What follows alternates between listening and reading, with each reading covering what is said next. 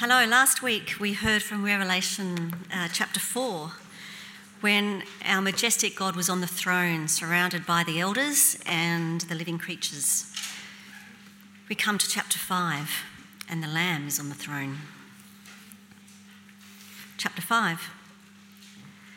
Then I saw in the right hand of him who sat on the throne a scroll with writing on both sides and sealed with 7 seals. And I saw a mighty angel proclaiming in a loud voice, "Who is worthy to break the seals and open the scroll?" But no one in heaven or on earth or under the earth could open the scroll or even look inside it. I wept and wept because no one was found who was worthy to open the scroll or look inside. Then one of the elders said to me, "Do not weep. See, the Lion of the tribe of Judah, the Root of David, has triumphed. He is able to open the scroll and its 7 seals." Then I saw a lamb, looking as if it had been slain, standing at the centre of the throne, encircled by the 4 living creatures and the elders. The lamb had 7 horns and 7 eyes, which are the 7 spirits of God sent out into all the earth. He went and took the scroll from the right hand of him who sat on the throne. And when he had taken it, the 4 living creatures and the 24 elders fell down before the Lamb. Each one had a harp, and they were holding golden bowls full of incense, which are the prayers of God's people. And they sang a new song, saying, "You are worthy to take the scroll and to open the seals, because you were slain, and with your blood you purchased for God persons from every tribe and language and people and nation. You have made them to be a kingdom and priests to serve our God, and they will reign on the earth." Then I looked and heard the voice of many angels, numbering thousands upon thousands and 10,000 times 10,000. They encircled the throne and the living creatures and the elders. In a loud voice they were saying, "Worthy is the Lamb who was slain to receive power and wealth and wisdom and strength and honour and glory and praise." Then I heard every creature in heaven, on earth and under the earth and on the sea, and all that is in them, saying, "To him who sits on the throne and to the Lamb be praise and honour and glory and power for ever and ever." The 4 living creatures said, "Amen," and the elders fell down and worshipped.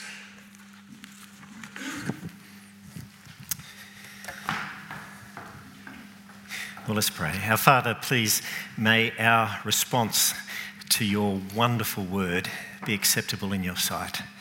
In Jesus' name, amen. Well, I'm told there are 2 sorts of people in the world. There are those people who love Christmas carols and the rest. I hope you're part of the first group, right, who love Christmas carols, and it's wonderful to sing them, and I wonder what your favourite one is. For me, I think it's probably the Sussex Carol, not well known on Christmas night or Christians sing to hear the news the Saviour brings. It's one for Christmas Eve. Angels from the Realms of Glory, I love that one. I wonder what it is for you. As good as carols are,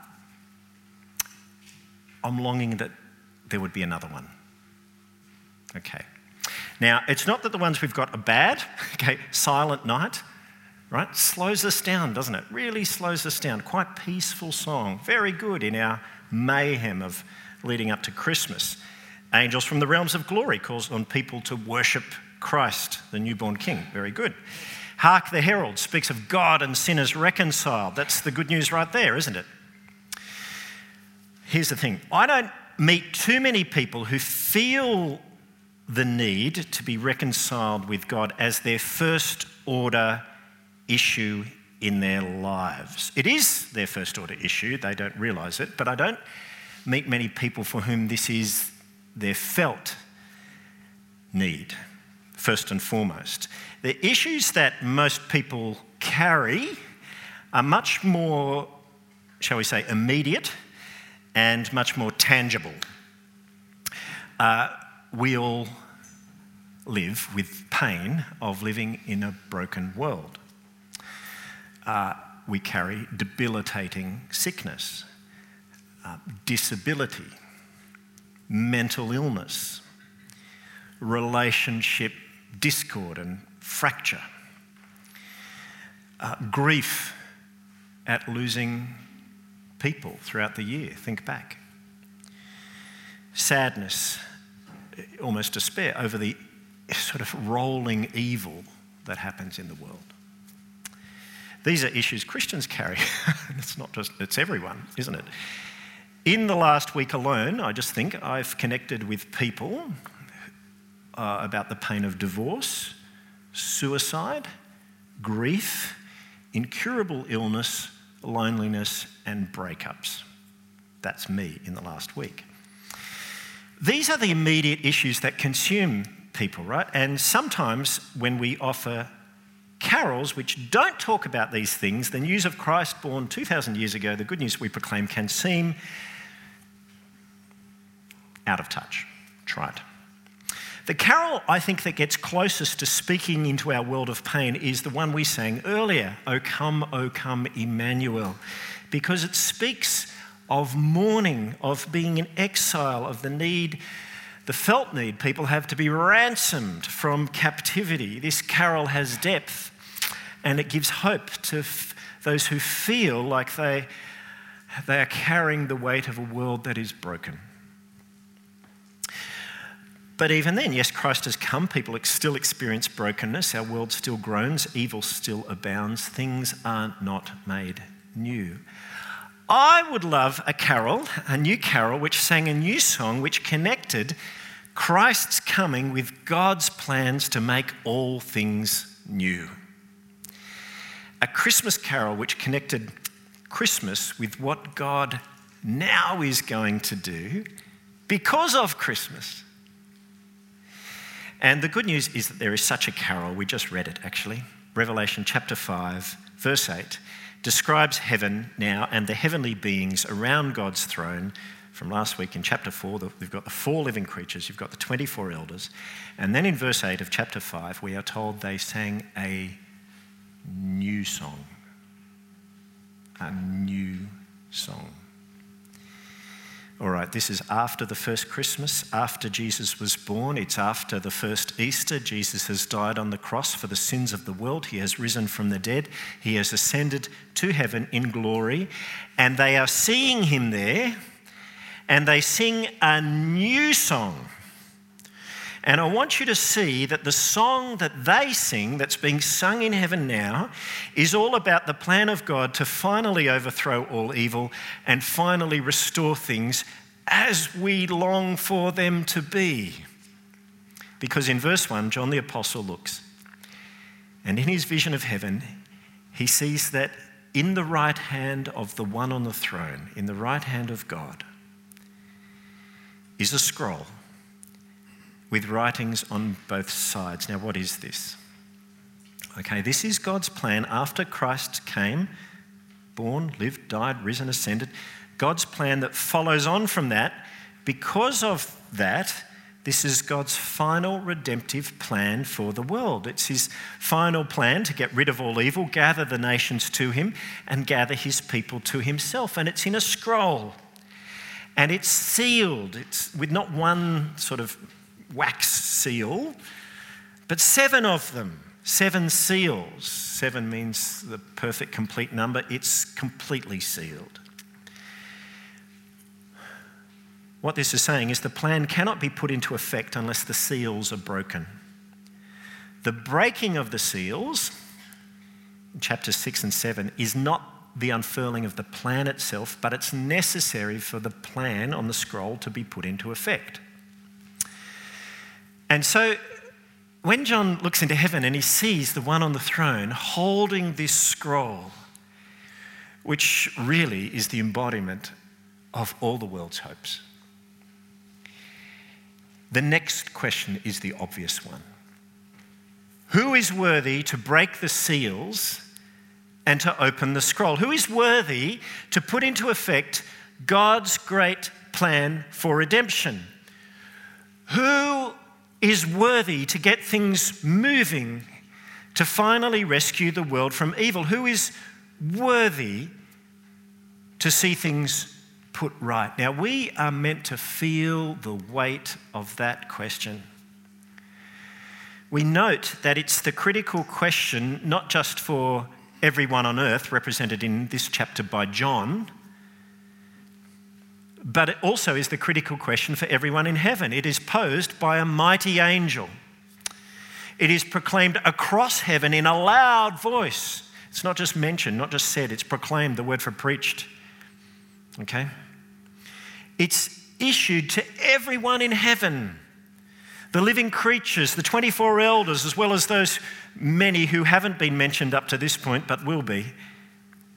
Everyone hears the question because they want to see God's plan enacted. But no one, we read, in heaven or on earth or under the earth could open the scroll or even look inside it. No one was worthy.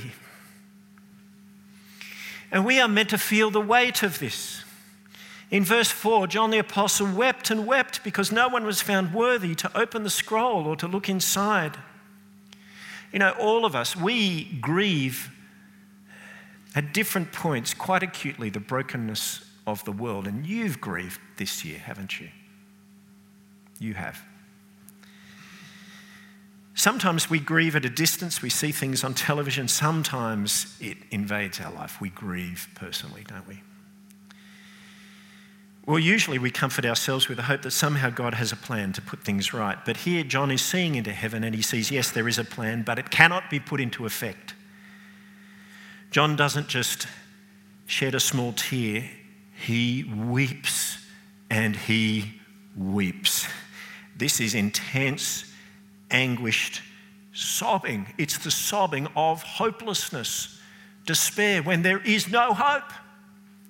Because if God's plan, let's think about this, cannot be rolled out, what does that mean? That means, yes, there's one on the throne, but evil triumphs. It means, yes, there's one on the throne, but famine, injustice, bullying, death, sin, and Satan, they win. They win. And to rub salt into the wound, if no one in heaven is found worthy to break the seals of God's plan and open the scroll and put things right, then any hope that we might have had because of Christ's coming evaporates. It's as if all that work that Jesus did in coming counts for nothing, means nothing. Just imagine for a moment the hopelessness, the sorrow, if that were the case. It wouldn't just mean there's no hope, it would mean that the hope that you thought that you had, well, you were deluded. It was empty. No wonder John wept and wept. But then in verse 5, one of the elders, the 24 elders, said to me, "Do not weep. See, the Lion of the tribe of Judah, the Root of David, has triumphed. He is able to open the scroll and its 7 seals." Now this is Jesus. He is described in strong messianic terms as the conquering Messiah. 2 terms are used. The Lion of the tribe of Judah, the Lion of Judah. This comes from Genesis chapter 49. Jacob, the father of Israel, 12 sons.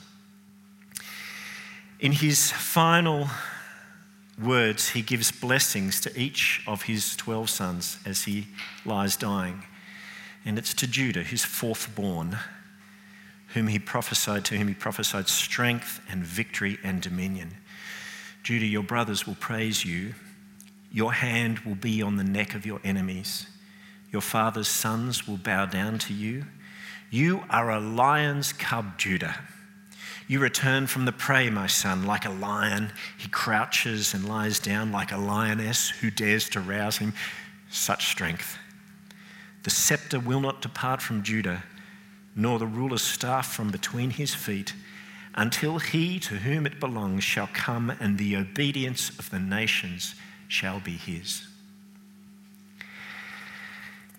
That is the prophecy, the blessing that Jacob gave Judah. Fast forward now 1800 years, and Jesus is born into the line of Judah, And in his earthly life, yes, he may have appeared meek, but the reality is that he is the Lion of the tribe of Judah. He is the conquering king. And the phrase, the root of David, also adds to this. It comes from Isaiah chapter 11. Yes, he is the conquering king, but more. And you do well to go home and read Isaiah 11 verses 1 to 10. We're told justice and righteousness adorn him. The Spirit of the Lord will rest upon him, the spirit of counsel and might and knowledge and fear of the Lord. And through him there will be a new creation and a creation reconciled. We're told the wolf will live with the lamb, the leopard and the goat will lie down together, and that all the earth will be filled with the knowledge of the Lord as the waters cover the sea. In that day, the root of Jesse will stand as a banner for the peoples. The nations will rally to him and the resting place will be glorious. Jesse was David's dad. So the root of David, the root of Jesse. This is such a glorious hope and picture. Do not weep. Do not weep, says the angel to John. The Lion of Judah, the root of David, he has triumphed. Now, how has he triumphed? We will soon see, but the point is that where God is on the throne, and yes, he has a plan for redemption to put down all evil and restore all things to him. And when the call goes out across heaven, is there someone worthy to put this into effect? No one is found. Now there is such a one. He is able to open the scroll and its 7 seals. Now, in what follows, I'm expecting John to look and see something like that lion from MGM Pictures. This is when it was filmed in 1928. This is before occupational health and safety, right? They are just in front of the lion's mouth. Can you believe? Anyway, you've seen it roar, this massive roar of this lion. Okay. And that's what we're expecting now. The Lion of the tribe of Judah has triumphed. Roar. And then John looks, and what does he see? A lamb, looking as if it had been slain. The Lion of Judah triumphed over evil when he was slain. Now this changes things, doesn't it? It gives a new perspective. The cross was seen as a moment of great weakness. But it was Christ's moment of victory and triumph. That is where he triumphed. That is where he conquered evil, right? So there are 2 perspectives of Christ here, right? When Christ came, his glory was veiled. He looked like a lamb. On the cross, he was led like a lamb to the slaughter. That's what people saw. No one except the criminal next to him saw him as the king that he really was, still is. He was, to everyone else, a tragic, slain lamb. And yet it was there that the Lion of the tribe of Judah reigned against the enemies of sin and Satan, and he fought by bearing sin's curse. He took it upon himself. He took it off us, and he carried it himself. And in taking away sin's curse from us and bearing it so he was cursed, but it was gone. That's how he triumphs, right? What does he do there at the cross? He destroys Satan's power to accuse. Right? Until then, Satan could legitimately have a place in heaven and say, guilty, that one that you made, that one that you love, deserves hell. They are guilty.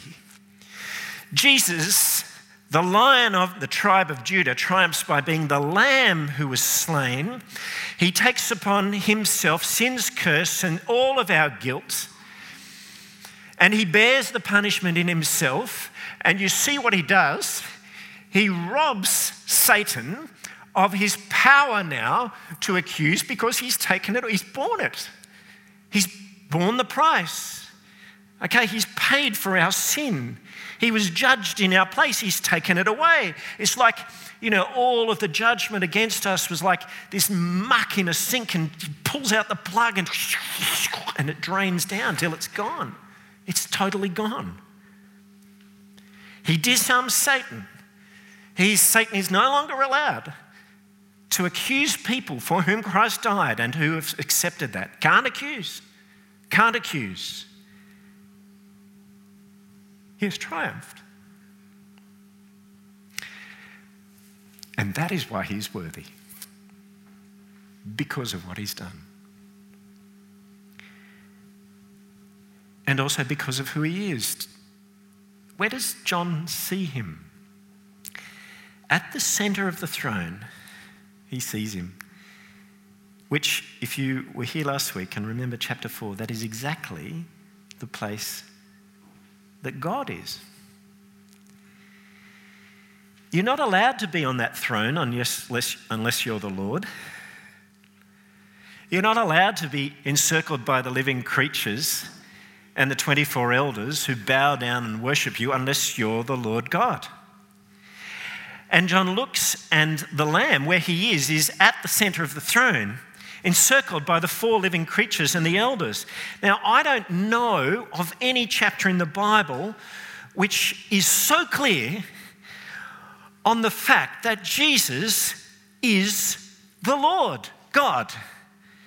This is the answer to anyone who thinks otherwise.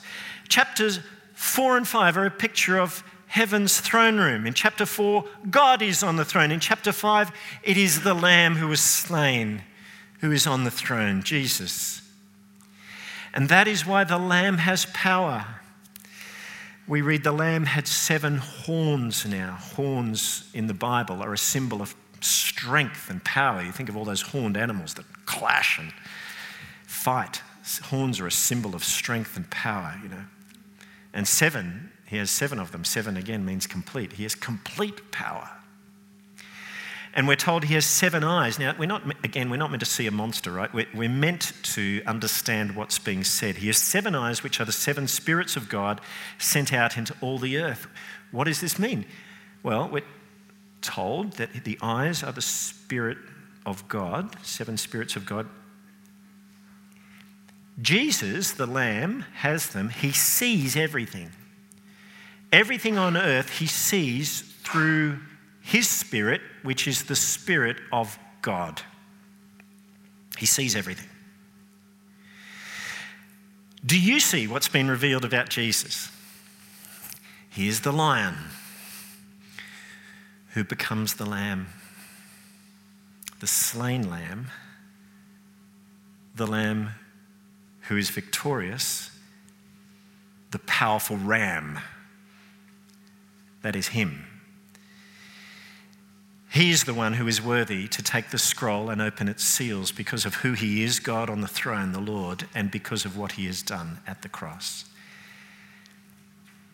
And so verse 7, he went and took the scroll from the hand of him who sat on the throne. John sees it. And when he had taken it, what happened? The 4 living creatures and the 24 elders fell down before the Lamb. Now each of the elders and the creatures had a harp, and they were holding golden bowls full of incense, which are the prayers of God's people. Now, in context, it's specifically the prayers of God's people for the scroll to be opened, right? For evil to be overthrown, for God to gather the nations to himself, to make all things new. They're the prayers that Jesus taught his disciples. Hallowed be your name. May your kingdom come. It's the same prayer. And please see, these prayers don't just stay with us. They are taken right to heaven's throne room, and they are not ignored. They come up as a fragrant offering to God, and they are there before his throne. The elders are holding them. And because of the prayers of his saints and all of this, now comes the new carol, sung by the first elders around the throne. Sung by the elders, sorry. Last week in chapter 4, they sang in worship of God. that he was worthy to receive praise and honour and glory and power because you created all things.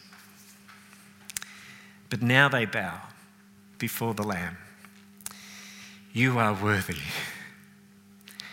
to take the scroll and to open the seals. Why?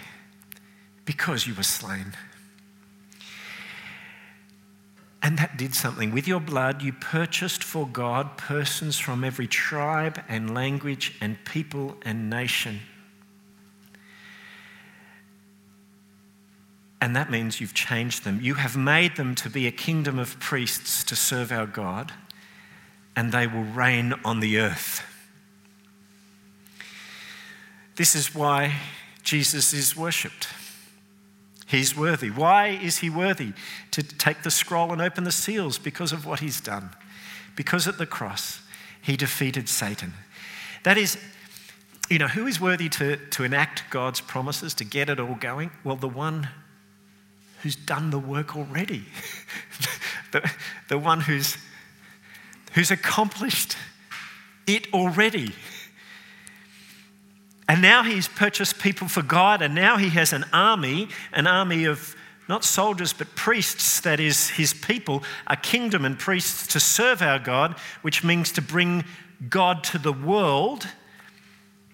And he's therefore able to put into effect God's plan for redemption. And guess what? It's going to involve his people as well as him. Sometimes we might wonder, what is Jesus doing now in heaven? He's been there such a long time after he rose from the dead. What does he do up there? In the book of Hebrews this year, we discovered that he is serving as our high priest in heaven.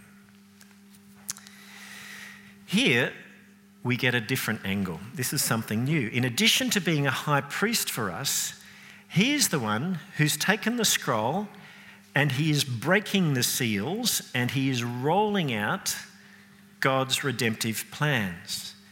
Now, the rest of the book, and we'll get into that next year, will show how that happens. But for now, it's enough to see that he is working to achieve God's plans for the world.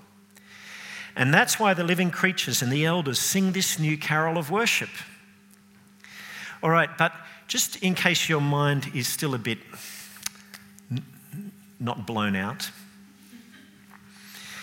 the camera in heaven now zooms out from this scene to see who else is singing the praise of the Lamb. John looked and heard the voice of many angels, numbering thousands upon thousands and 10,000 times 10,000. In the Greco-Roman world, 10,000 was the largest number they had. 10,000 times 10,000 is the biggest number conceivable. So here is a bigger view of heaven's throne room than we had last week. We had the 4 living creatures and the 24 elders. Here is this vast number of angels, this multitude, as the camera sort of pans back. They encircle the throne and the living creatures and the elders, and in a loud voice, they were saying, "Worthy is the Lamb who was slain to receive power and wealth and wisdom and strength and honour and glory and praise." What's the largest crowd you've been in that's yelled? All right? Someone wants to... Beck, what was it? Semi-final, right? Yeah. Your team wins. Oh, yeah! What a roar goes up from the stadium. 10,000 times 10,000. How many is in the stadium? What? Maybe 40,000? Maybe. That's the largest crowd I've been. 10,000 times 10,000. In a loud voice, each of them. Worthy is the Lamb who was slain. Can you imagine? To receive power and wealth and wisdom and strength and honour and glory and praise. 7 attributes. 7 complete, perfect praise. And if that wasn't praise enough, now the camera zooms out further. To every creature in heaven and on earth and under the earth and on the sea and all that is in them, saying, "To him who sits on the throne and to the Lamb be praise and honour and glory and power forever and ever." To which the 4 living creatures shoot back, say, "Amen." and the elders fall down and worship. What a breathtaking view into heaven. What a breathtaking revelation of Jesus Christ to us. And this has to be one of the greatest chapters in the Bible, doesn't it? I mean, they're all good, but... Okay, what's the application? Well, in case you missed it, we are there in the chapter. Our prayers are in the golden bowls of incense held by the 24 elders. Application, pray. We are the one purchased for God. Think about yourself differently. We are the ones made to be a kingdom and priests to serve God, which means the point of your life is to serve God. Right? We are the ones who will reign on the earth. What a great hope. It's our voices who will be giving praise to the one who sits on the throne and to the Lamb, along with every other voice of every being ever created by God, in verse 13, even those under the earth, awaiting judgment, who will not be able to help but just say, wow, when they see God and Jesus as they are. But if we jump straight to us, of course, we miss the application. The elders get it right. When they take on board everything that's been revealed to them about Jesus. And they say, Amen. And they worship. This is true. This is true. And they deeply acknowledge it. What's in that word, Amen? So much is in that word. It is summing up everything that they've seen. It's like they're speechless after this. They cannot only affirm as intrinsically true and right and good everything that they have seen. You know, it would be easy to say, well, this chapter, the point of this chapter is the great one to refute Jehovah's Witnesses who make Jesus out to be less than God, you know, because in chapter 4 it's God on the throne, in chapter 5 it's Jesus on the throne, and, you know, that's the point. That is true, but it would be to ignore the whole context of this revelation, and the context is the question, who is worthy to open the scroll and to fix up this mess and put down evil and see the world evangelized and the peoples of the nations brought to repentance so that God's kingdom is realized and creation made new. That longing that we have for that to happen. The weight of that question, let me remind you, is meant to be felt by us. The weight of that question ought to make us cry out, "Come, Lord Jesus." Because it's saying he is the only hope for anyone. You know, I had hoped after this, after I sat down, for us to be able to sing the song, "Is He Worthy?" from Andrew Peterson. Some of you will know it. He wrote it on this chapter. The reality is we haven't got copyright permissions. We cannot do it. But it is a wonderful song. You can click on the link I was sent out in the weekly email to get that link. It begins with the question before the question. So the question before, who is worthy? Do you feel the world is broken? We do. Do you feel the shadows deepen? We do. But do you know that all the dark won't stop the light from getting through? We do. Do you wish that you could see it all made new? We do. And I love the video because it's like this whole choir of people echoing this like a reflection of heaven. And then it asks the question on from that, is anyone worthy? Is anyone whole? Is anyone able to break the seal and open the scroll? The Lion of Judah who conquered the grave. He was David's root and the Lamb who died to ransom the slave. Is he worthy? Is he worthy of all blessing and honor and glory? Is he worthy of this? He is. He is. He is. He's the answer to our yearning. Amen? Amen. The next amen is to the revealing of Jesus as the one who simultaneously in heaven is the Lion of Judah as well as the Lamb of God. If you had to pick one as to which most naturally appeals to you, which characterization you most naturally gravitate to of Jesus. Which one is it, the lion or the lamb? Jesus is mighty, Jesus is meek. I want to tell you the reality is he's both. And it might surprise you that one day you will worship him for being both the lion and the lamb. And the fact that those who see him as he is worship him now as both means that whatever our preference might be, he is worth loving as both and worshipping now as both. The lion and the lamb. Amen? The third amen must go out to what this chapter tells us about the cross. Crucially, it's the victory won by Jesus at the cross that means God's plan for redemption can begin in earnest. We're going to cover more of that in chapter 10, but for now it's because of what Jesus did there that meant that he alone was able to take the scroll and open the seals. The cross makes him worthy because it's there that he wins the redemption that God wants to achieve. Through the cross, we were purchased by Jesus' blood. His blood was the ransom price to set us free from sin's curse. His blood was the ransom price to set us free from slavery to sin's power. His blood was the ransom price to take us out of Satan's domain. Freedom. Now, everyone loves freedom, but did you notice who we're set free to now serve? Verse 9, you are worthy because with your blood you purchased for God persons from every tribe and language and people and nation. Or verse 10, you have made them to be a kingdom and priests to serve our God. We are not purchased just to go free and be free agents by ourselves. We are purchased to belong to God.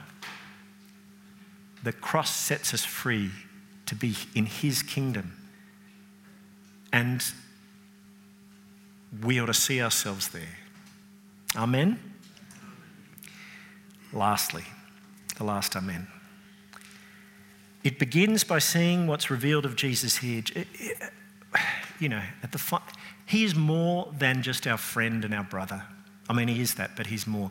If you think that Jesus is just someone who can help you get that car park when you're stressed,